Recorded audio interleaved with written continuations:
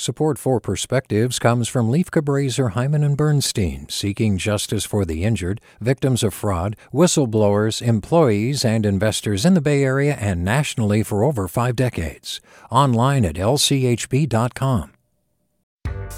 Hi there, I'm Rand Abdel-Fattah from Throughline. If you're listening to this podcast, you know that KQED produces exceptional storytelling that keeps you informed, inspired, and entertained. Their podcasts cover issues from your neighborhood to the entire country and everything in between. Support this work today.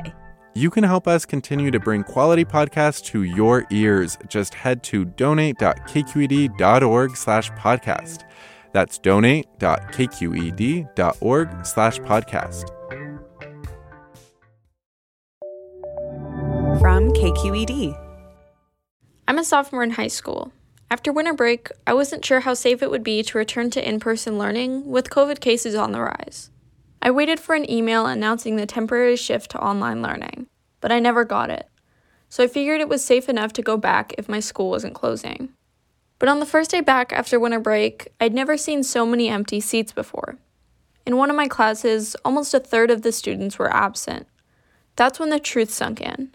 I knew that cases were bad, but not this bad. After a couple days of being back in person, I decided it was time to stay home until COVID numbers went down. At first, it seemed like that was okay. The school would understand. Or so I thought. I emailed all my teachers about the work I needed to do, and I waited. Days went by, with some teachers never responding. Others said they would give me the work when I got back.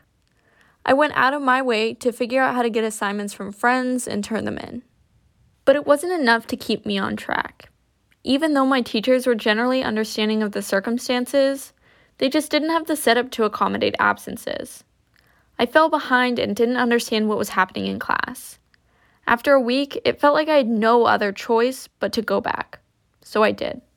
Even now, I still feel uneasy knowing that there are probably people sick in all my classes. My school had more than 300 on-campus COVID cases in January alone. I know it's not easy. There are a lot of factors that are involved with closing the school and going back to online learning.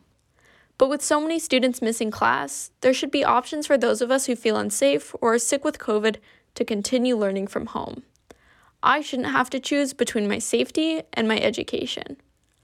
With a perspective, I'm Nina Thompson. Support for Perspectives comes from Leif Cabraser, Hyman and Bernstein, seeking justice for the injured, victims of fraud, whistleblowers, employees, and investors in the Bay Area and nationally for over 5 decades. Online at lchb.com.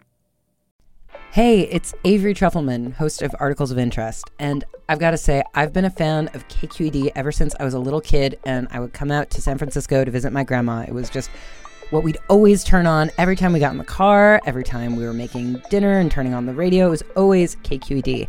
And then over the years, I've become a massive fan of KQED podcasts because this is local reporting at its best. These are answers to questions you've always wanted to know, interviews with exciting, unusual voices, necessary journalism, all told with love and care and artistry. And did you know that a majority of KQED's funding actually comes from members? It's just people like you and me supporting the programs they love, while also getting access to cool events, behind-the-scenes footage, and so much more. If you want to sign up and be a part of this amazing community, visit donate.kqed.org/podcasts to become a member today. That's podcasts with an S. Thank you for listening, and thank you for your support.